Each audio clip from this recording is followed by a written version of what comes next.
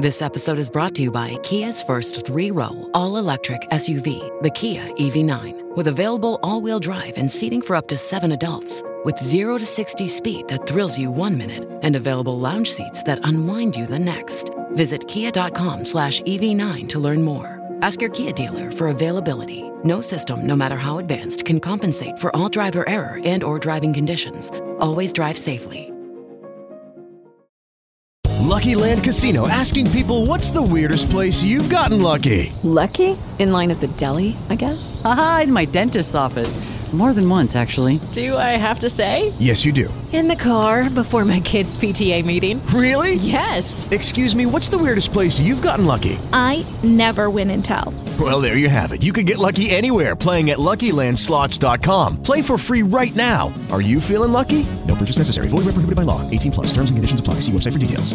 Hello, everybody. This is Marshall Poe. I'm the editor of the New Books Network, and I'd like to tell you that we have a new and improved website. It has 2 new features that we think you'll love. One of them is a vastly improved search engine, so that when you type in keywords, you'll get a bunch of episodes really quick. The other is the ability to create a listener account. And in that listener account, you can save episodes for later listening. So you can create a kind of listening list. We think these features are neat, and we think you'll enjoy them. Please visit the site today. This is New Books in Science Fiction. I'm Rob Wolf, and this is the Inadmissible Future Trajectory edition of the podcast that brings you conversations with writers of science and speculative fiction. My guest today is Tom Swetterlich, author of The Gone World, which tells the story of a Navy investigator who uses time travel to solve crimes. In this particular case, she's using time travel to find a young woman who has been kidnapped by one or maybe more people who murdered the young woman's family. But while the fast plot and compelling characters hold your attention, The Gone World also explores fundamental questions about consciousness, identity, and reality. The Gone World was a Goodreads Choice Award nominee, and director Neil Blomkamp, who made District 9 and Elysium, calls The Gone World his favorite book, which I suppose explains why he's working on the film version after urging Fox to buy the film rights. Tom Swetterlich is on the line with me now from his home in Pennsylvania. Hey, Tom, I'm really excited to have you on New Books in Science Fiction. Hi, I'm excited to be here on the pod. Well. I heard you say that in an earlier episode, and I thought that sounded pretty cool, to be on the pod. Well, thanks. I have to say, I got the idea from a podcast called Pod Save America. Why not save a syllable if you can? It's podcast, pod, maybe just puh at some point. But anyway, it's good to be here. Thank you. Yes, I'm very glad to have you. So let's start with the hero of your story, Shannon Moss, and her work. What can you tell our listeners about Shannon so that they appreciate her unique perspective and skills? Okay, so Shannon Moss is a young woman who grew up in Canonsburg, Pennsylvania, which is about 45 minutes away from Pittsburgh. And when the novel begins, she is an NCIS special agent, so a Naval Criminal Investigative Services special agent, just like the TV show that's very popular. But in this book, part of the world building is that the Navy has created a time travel technology. So there's a secret group of NCIS agents who are able to use that time travel technology to go forward into the future, or a future, one of many plausible futures, in order to basically investigate cases that they're essentially stuck on in the present. So The Gone World starts off with a murder investigation and a search for a missing girl that Shannon quickly realizes she needs to start investigating this case in the future to basically find out what might have happened to her, and then bring that information back to the present to apply it in real time. And she brings to it a very unique experience, I think, having suffered a trauma as a teenager, which haunts her throughout the story, and also her own experience as a time traveler as part of this Naval Space Command. That's right. So when she was a teenager, she had a very close friend named Courtney Gim, who was murdered when they were 15. And when the book starts out, Shannon is woken up in the middle of the night with a telephone call saying that there's a murder that she needs to investigate. And it turns out that murder has taken place in the childhood home of Courtney Gimm. So when she shows up at the murder scene, she's both reliving her past as well as launching into the investigation that's happening in the present. And that's, for Shannon and her point of view, it's just this terrible and harrowing coincidence, but that's one of the first instances of strange things that time does in the book. It sort of loops back on itself quite a bit. Right, exactly. It kind of sets up, well, there's a lot of mirror imagery in the book and duplication and repetition, and I guess you're right, that's one of the first instances, so it's sort of a foreshadowing of a kind of repetition that over time starts to reveal deeper truths. I hope the book works like that. I tried to think in those terms, not only just in plot, but also some characterization and even the structure of the book, how many sections there are, for instance, and what happens in each section and how they play against each other. I was really trying for this kind of endless echoing that would happen as you read it. So I hope it does feel like that as someone's reading the book. Well, one of the important concepts, and you sort of hinted at it in your explanation of how she conducts her investigations in the future, is that the futures she's visiting are just possible futures. Hence the term, or the acronym IFT, which is short for Inadmissible Future Trajectory. I wondered if you could explain that concept. Sure. So the idea is that people in the book are operating under the belief that they are existing in a present, and the present is real. The time travel technology they have doesn't allow them to go backwards in time. They can't go to the past, but they can go to the future in one of an infinite number of possible futures. So every time they go to a future, it's essentially different, but every future that you see grows out of the conditions of the present. And that was an idea I had pretty early on in terms of the mechanics of the novel. But that phrase, that inadmissible future trajectory, that came just sort of thinking through what the world of the novel would be. I like those. I like books where there might be a central science fiction premise, but then you can imagine the world outside of the novel too. And so I was thinking just about military uses, legal uses of this technology, and questions like, could an investigator gather information about a crime that hasn't happened and actually use it to prosecute someone? And that specific question never really comes up in the book, but it did allow me to think about how people might actually view court cases, criminal investigations and court cases, and what an investigator would need in order to prove someone's guilt. And so I came up with that phrase and this whole idea that a lot of the information they gather can't actually be used in a court of law in terms of a prosecution, but it can be used in terms of investigations. And I had a lot of fun sort of teasing out all the loose ends, even though a lot of it doesn't apply directly to the story at hand. Right, but it makes a lot of sense that it would be inadmissible because if you're gathering evidence from only a possible future, it's not necessarily conclusive. You may be picking up clues that are actually misleading or something. So one of the seeds for the book, one of the very earliest things that I had a conversation about, my brother-in-law is an active NCIS special agent. And so years and years ago, before I'd started writing, I was thinking about time travel, and we were having lunch together. And so I just asked him, I've been thinking a lot about time travel. How would that affect your job? And he's a really good storyteller. He's a really thoughtful guy. And his answer was interesting. It eventually became the seed of the book, which was a lot of his investigations are essentially solved when a victim or someone who knows a criminal basically tell the investigators what happened and why. But if people don't talk, then the investigation becomes very difficult and sometimes impossible to solve. And so he was, just musing that if he could go forward in time, he could talk to a lot of the witnesses after the emotions have cooled and they might be more willing to talk, and then come back to the present with that information in hand and, try to find out the truth of the matter.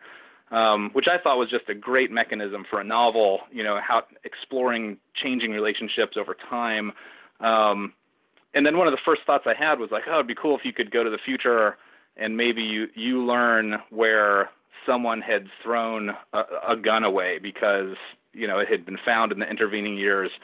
And even though you couldn't necessarily come back and say, here's the gun that you used to, kill this person, you could come back and stake out the place in the bushes where that the gun's going to show up and then find it in real time. And I thought that those things were kind of interesting, and then how those decisions would affect the present conditions that future futures are built off of. It sort of started seeming like there was a lot of interesting world that could spin out from that premise, and there was a lot of fun thinking through those things.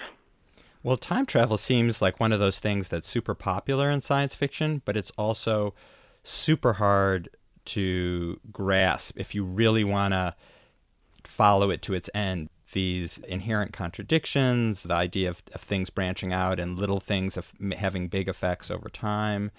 The book really dives into a lot of different ideas. I'm not sure how many of those are actually made up. There are Fibonacci numbers. I know that's something you refer to, but there are a lot of other ideas that I think are yours only, like quantum tunneling, nanoparticles, and thin space. But through it all, I feel like you're really searching for some truth, some kernel of truth for this thing that might be inherently unknowable. Well, thank you. So my father-in-law, he passed away a few years ago, but he was a quantum physicist for the Department of Defense. And he's a brilliant man, and we had a lot of great conversations about physics. So a lot of those conversations sort of pointed me towards certain concepts to explore as I was thinking about time travel.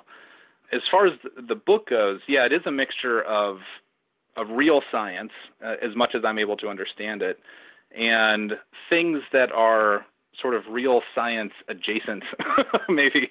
If I had to invent a term, I tried to make it so that it stems from an actual principle I was reading about. And then when I was finished with the book, I did send some of the science sections to a physics professor at Carnegie Mellon to have him, read over it. And what I asked him was, I asked for any comments he had, but in terms of the science, I wasn't exactly looking for true, because it's all fiction, but at least plausible. And he did have a couple changes that I was able to make for the book. But yeah, it's an interesting thing in terms of science and science fiction, because we're crafting fiction, we're writing about impossibilities, but part of the sleight of hand is to make it seem real. And that's an interesting thing. And versus, all kinds of questions like, do I really want to spend a page describing something, or would a reader get it if I named it something sciencey and moved on? And so a lot of those questions came up as I was writing quite a bit, because you don't want to drag down the thriller plot with too much science, but at the same time, the whole book is sort of built on a bulwark of science. And there was an interesting balancing act I had.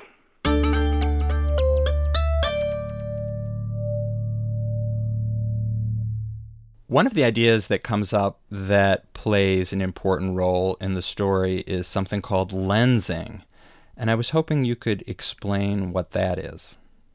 So at some point, I forget when, but at some point in the process of writing, I started thinking about, if you could go to the future, but it's only a possible future, what makes that future possible? And so the answer for the book became the observer. The person who is observing that future is the person who makes that future possible. That ties in with some, a layman's understanding of quantum physics, which is of a certain interpretation of quantum physics, which is certainly my level of expertise, just trying to grapple with a lot of these very, big concepts. But once I started thinking that way, I started wondering how much of a person's psychology then would affect that future that we're seeing. So as Shannon goes through a future, would reality essentially warp around her memories, her emotions, her experience of reality? And then there are certain questions that came up, such as what then would be objective reality to her versus what would only be present in that future because she is looking at it. And so for the book, I named that phenomenon lensing, that things sort of lensed around her. I think in the novel, one of the first things she explicitly notices about lensing is something just a small detail. She's in the future and she rents an apartment to stay in, and it's a typical 2-bedroom apartment, but the kitchen is exactly the kitchen she remembers that her grandma had. And so she realizes that this is a matter of lensing, that kitchen is somehow not objective reality, but it exists because she is looking at it. And once that concept is introduced in the book, more and more examples of lensing, many of which she doesn't even realize are happening, I hope become present to the reader. And so there's a little bit of that funhouse mirror effect kind of goes on a little bit that a lot of times the reader will pick up on, but when the characters aren't. If you're going into the future in search for a kind of truth, but you yourself are warping things, maybe you can't fulfill your mission and are in fact undermining it. Absolutely. And the whole plot of the book, I think, rests on that observation you make. So that's very true. In fact, one of the things about the book that I was very conscious of was that a lot of characters express beliefs about the nature of the universe, but in almost all cases, those beliefs are proved incorrect by the novel itself. So there's a lot of, and that's just something for the reader to pick up on, I suppose. It's not a narrator saying that these people are wrong, but one of the things about this book is that all the characters are grasping for some interpretation to hold on to, but those interpretations aren't very adequate, and reality around them is very slippery. There is a notion, though, and they hold firmly to this idea that there's something called terra firma, the idea that there's this one true time, the present, from which the time travelers depart. They may be in some kind of alternate theoretical potential future, but when they come back, they're in a place that is completely real, and that's their belief. That is their belief, yes. That's what their entire program is based off of, is that belief that terra firma itself is real. But especially as we get towards the second half of the book, that notion starts slipping away also, revealing, I think, a different shape of a universe or picture of a universe than what the characters have been interpreting for most of their lives. I don't know about you, but I'm very busy, and I don't have a lot of time to cook. That's why I subscribe to Factor. Eating better is easy with Factor's delicious, ready-to-eat meals. Every fresh, never-frozen meal is chef-crafted, dietitian approved, and ready to go in just 2 minutes. You'll have over 35 different options to choose from every week, including Calorie Smart, Protein Plus, and Keto. These are 2-minute meals. Factor meals are ready to eat and heat, so there's no prepping, cooking, or cleanup needed.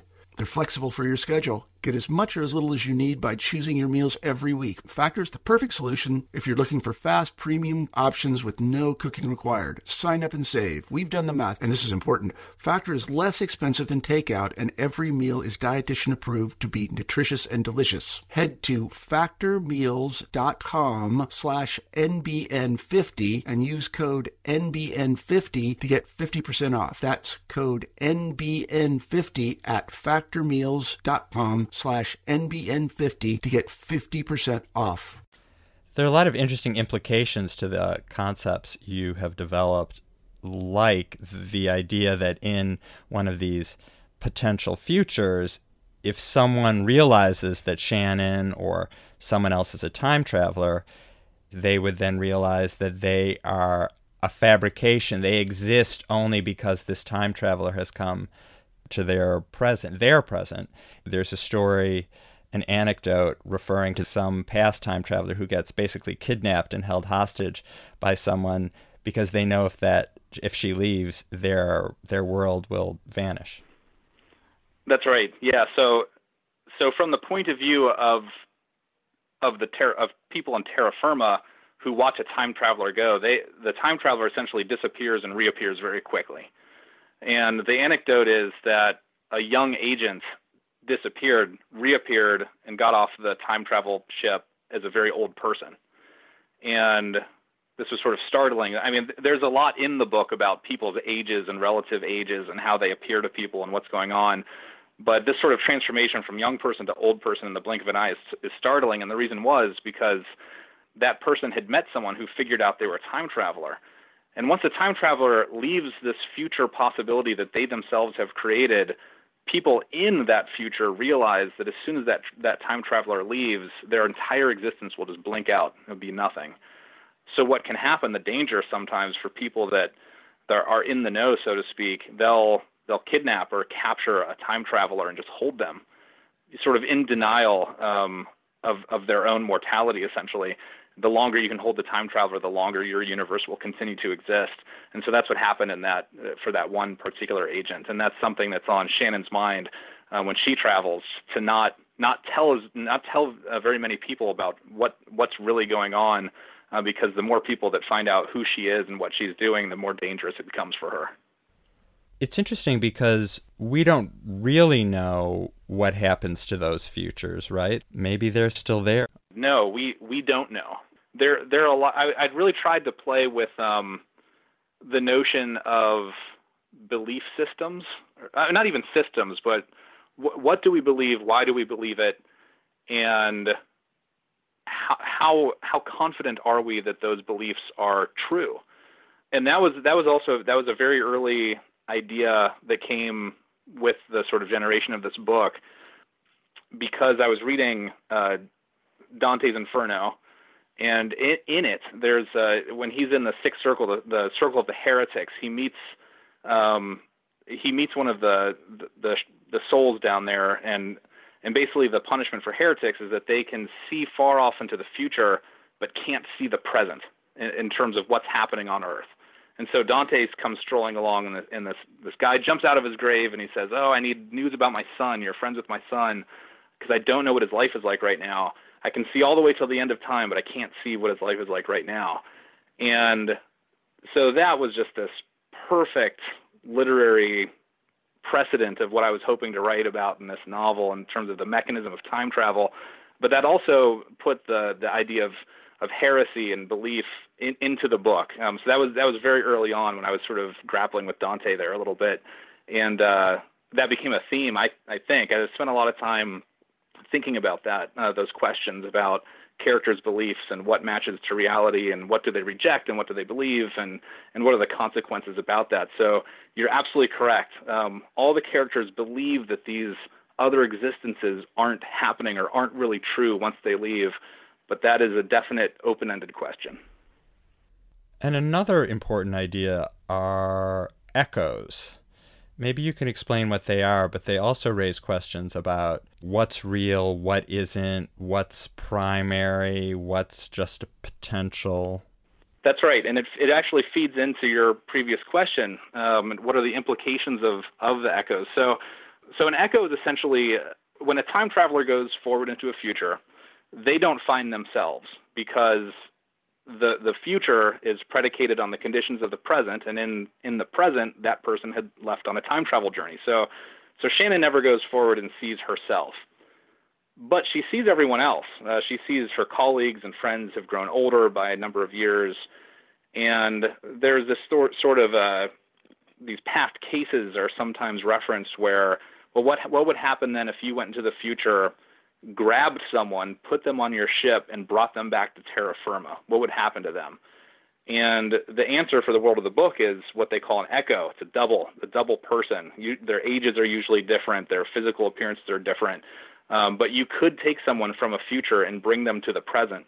And that in and of itself sort of like, you follow the different pathways about what the implications are for that, just in general in terms of a legal system, et cetera. But in the book, that becomes a very important plot element of what some people are doing in terms of crossing timelines and capturing people and what they're hoping to accomplish. Well, there's a sense or an implication, or maybe it's even stated outright, that echoes are somehow not the real person, that they are less human, and, really raising fundamental questions about consciousness, because for all practical matters, they seem to be identical, except that they may have had some different experiences. Yeah, and I think that comes up in the novel in a couple different ways. Shannon has a very emotional conversation with someone who is pretty much begging her to take him back with her. And she flat out tells him it wouldn't work like that because you'd show up and you'd be there, and the person that you think you are would already be living the life you think you want. So that happens. Another thing that happens with the Echoes is that we, through some characters that are introduced, we realize that people who exist in a possible future themselves have been able to time travel and create other forking paths. And so ostensibly, Shannon, when she time travels, believes that not only is the future that she herself is observing will blink away, but also every other connected path that has been carved out through time travel based on that future as well. And so there are futures of possible futures that kind of get looked at and referenced, and that sort of play a role as to how things are playing out in the present for her. It sounds very complicated, but I hope that I hope that reading it, it's you're following sort of a murder mystery investigation. So a lot of these ideas are constantly focused back on what Shannon is investigating, and so it all ties into her. So I hope it doesn't maybe sound quite as ungraspable as talking about futures and futures and futures. There are many fascinating things about the book, and one of them are these inherently complex ideas, which are fun to explore both in writing and in conversation. But I certainly don't want to give the impression that the book is anything but a fast-moving story about a woman searching for killers, and also there's a major plot about really the end of the universe, potentially, that's been seen in the future and seems to be coming closer. So there's a lot of heart-pounding things going on in the story, and as we said before, your placement of some of these ideas is fairly subtle, and you don't go down deep into elaborate explanations, but there's just enough there to trigger, I think, some of this pondering, if you want to engage in it, about what does this mean and what would happen if we went to the future, all the things that we've been discussing. Yeah, and that was a fun way to try to write, which was to have this central murder mystery thriller plot and a cool character that you're reading about, but then trying to like make the edges of her world suggestive to a reader, that a reader would know exactly what I was talking about and referring to, kind of without me ever having to really dive deep to explain it. And there's some times where I have to explain this certain concept so that the plot makes sense. But there's other times I really had fun just saying, I wonder how little I can talk about this, but still communicate the full the full impact of the notion.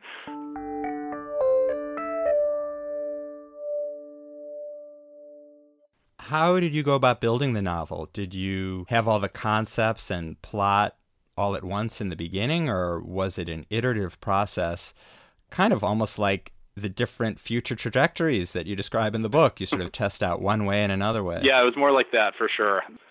I would start writing, and I'd write a murder scene and say, okay, so she's going to investigate this murder. And then you'd get to the point where she has to time travel, and you'd kind of sit back and think, okay, now I have to figure out how time travel could work. so everything goes on hold while you dive deep into just all kinds of reading and trying to find, different plausible ways for ship building, engine building, time travel mechanics. What could work? What concepts do they play into? What do I have to read about to figure this stuff out? And then once you kind of have a working idea, you come back to the book and start writing. But then you find that, the science fiction part now changes everything that I thought was going to happen, which was exciting. That's a very exciting part about the writing. But yeah, it was very much stop and go like that. And then once you had the full arc of the book, beginning to end, then it settled into a much more traditional kind of rewriting, editing process. I think a lot of time travel stories are playful and fun. Your story is much darker, I think, because, of course, it is about a murder investigation, and it also brings in a plot about the end of the world and the end of the universe. And when these echoes start appearing, there are some people who start killing their duplicates and triplicates. Things get dark really fast in the Gone world. Yeah, The Gone World is dark. I sometimes think of it as like Silence of the Lambs in space. That would be my shorthand for it. So it's that kind of tone. And my first book was dark too. They're both sort of very violent thrillers. Yeah, I think that just came from probably what I enjoy reading. My favorite science fiction writers are like the new wave writers from the late 60s and 70s, or even slightly earlier, like a J.G. Ballard. The Atrocity Exhibition is one of my favorite books. And then as far as like mystery novels, I really like, Raymond Chandler. And even though they're sort of older books, it's, he, pretty much created that whole idea of almost like the gallant knight in an urban setting, where the world's gone wrong around him and as he's trying to find the truth of something. But I think one of the total defining moments of my creative life was seeing the movie Children of Men when it came out. I saw that movie in the theater not really knowing what it would be like, and that was one of the few times I finished a movie and then immediately bought a ticket to see it again in the theater right after, sort of a back-to-back viewing, and I've seen it so many times. And that movie really crystallized the kind of writing I wanted to do, the kind of imagery I was interested in. I think it's influenced a lot by William Gibson and Philip K. Dick. But yeah, that's definitely where I'm coming from as a writer. And Alfonso Cuarón, he was the director. Yeah, that's right. He's kind of amazingly versatile. His films are all so different, and they're all amazing in different ways. Yeah, they are. He's incredible, for sure. Well, speaking of movies, why don't we talk about the movie version of The Gone World? Okay. I know Neil Blomkamp has signed on to direct the film. Have things been moving forward, and do you anticipate playing a role in its development? Well, okay, so I thought you were going to ask if I was going to play a role in the movie. I thought I will be Shannon Moss in the movie. Yeah, things are moving forward. So Hollywood is slow, but yeah, definitely things are moving forward. It was sort of interesting timing. So if you Google Neil Blomkamp, a lot of things that come up are his involvement or not involvement, this sort of question about whether or not he was going to make a sequel to Alien. And it was right around that time that he read my book. It was in manuscript form, essentially, at that point. And he read it and was looking for a new project and really responded to it. So this was back in the fall of 2015. So it's over 3 years ago now. And he and Fox bought the option to the book, and he immediately started working on it right away. And yeah, over the years, we've been in pretty constant communication. We met each other and really hit it off. He's a super cool guy. And I've been involved at one point officially, but, sort of just like doing a lot, just talking with him about the concepts of the book and the plot and helping him, figure out what, like, for instance, what could be cut from the book, but still have the rest of the plot make sense. And so he's been working on a screenplay, and yeah, I think they're pretty close. He has a screenplay that he loves. So you never know what will happen with the big studios, or if a movie will actually happen or not. But it's been really exciting to get to know him, and yeah, I'm curious to see what will happen. And what does it feel like seeing your book, which has a lot of complex ideas and a lot going on in it, essentially pared down to make it a successful movie, which is, of course, a different art form. So just because it's simpler doesn't make it in any way worse. It's just different. But how does that feel to see that happen? And how do you even go about doing that and making those suggestions to pare down this work that you've devoted so much of your time and thought to? Yeah, well, there's a couple ways I approach it. First of all, exactly what you said, that movies and books are different art forms, and I'm a big believer in that, and I have been for quite a while, just in general. I love film, I love movies so much that I realize that there are always differences between movie adaptations and the books. And you think a lot of times about Stephen King and The Shining and how Kubrick made his film, and Stephen King famously doesn't like the Kubrick version. But for me, being a fan of both, that's fascinating to me to see what changes and decisions were made in terms of Kubrick making his film or Stephen King writing his novel. So right from the beginning, I was just carte blanche. I'm a huge fan of Neil Blomkamp. I'm dying to know what he would do with this book. So that was just exciting to watch just from a creative standpoint. But, you know, Neil's movies are very thought-provoking science fiction films. So at no point was he ever interested in trying to dumb down the book or cut out ideas for the sake of, you know, an action scene or something like that. In fact, I think what interested him were those ideas. And so he was always very interested in the character of Shannon Moss and the complex ideas that surround her and this novel. So rather than a process of watching someone take ideas out, it became a fascinating process of how can we keep everything in, which has been fantastic to watch that process happen. It's been very cool. So for me, it's just been very exciting, I suppose. And then, you know, but film language and book language are entirely different. Now, when I sit down to write a book, I try to make it cinematic. I don't try to write it like a screenplay. That's what I'm saying. But I try to make it, you know, I can't write a scene unless I can myself envision it sort of like how it would play out as a movie.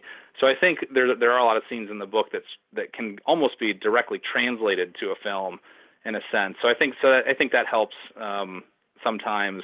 But the main thing is the length. I mean, to really film The Gone World scene by scene, it would have to be like a 10-hour movie or something. So that's been the interesting thing, like what characters collapse into each other, what scenes collapse into each other. Did it ever come up as a prestige TV series? I mean, 10 hours sounds perfect for a 10-part first season. That's true. Not really. I mean, I think I don't know if Neil's ever been interested in doing TV or not, to be quite honest. But he thinks in terms of the feature-length film presentation is what our conversations have always been around. So I don't think that's ever come up. But it's but I like that. I like that those larger format television series exist because they can explore sort of bigger worlds and ideas through television. It's been fun getting into some shows. And then you could be the showrunner. I love that term.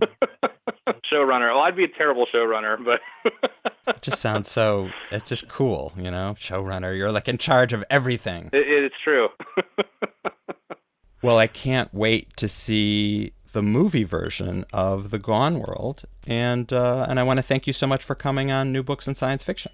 Well, thanks for having me, and it was great talking with you. I've been speaking with Tom Swetterlich, author of The Gone World, which is published by Putnam. It came out in 2018, but the paperback will be out any day in February.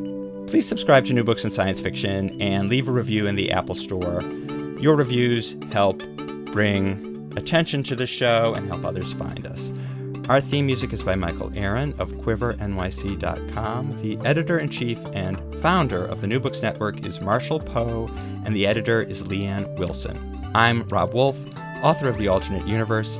Visit me at robwolf.net or on Twitter at RobWolfBooks. Thanks for your support.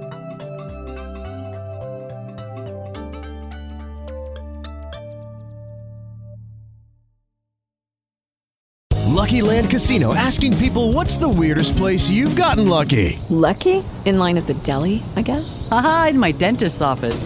More than once, actually. Do I have to say? Yes, you do. In the car before my kids' PTA meeting. Really? Yes. Excuse me, what's the weirdest place you've gotten lucky? I never win and tell. Well, there you have it. You can get lucky anywhere, playing at LuckyLandSlots.com. Play for free right now. Are you feeling lucky? No purchase necessary. Void where prohibited by law. 18+. Terms and conditions apply. See website for details.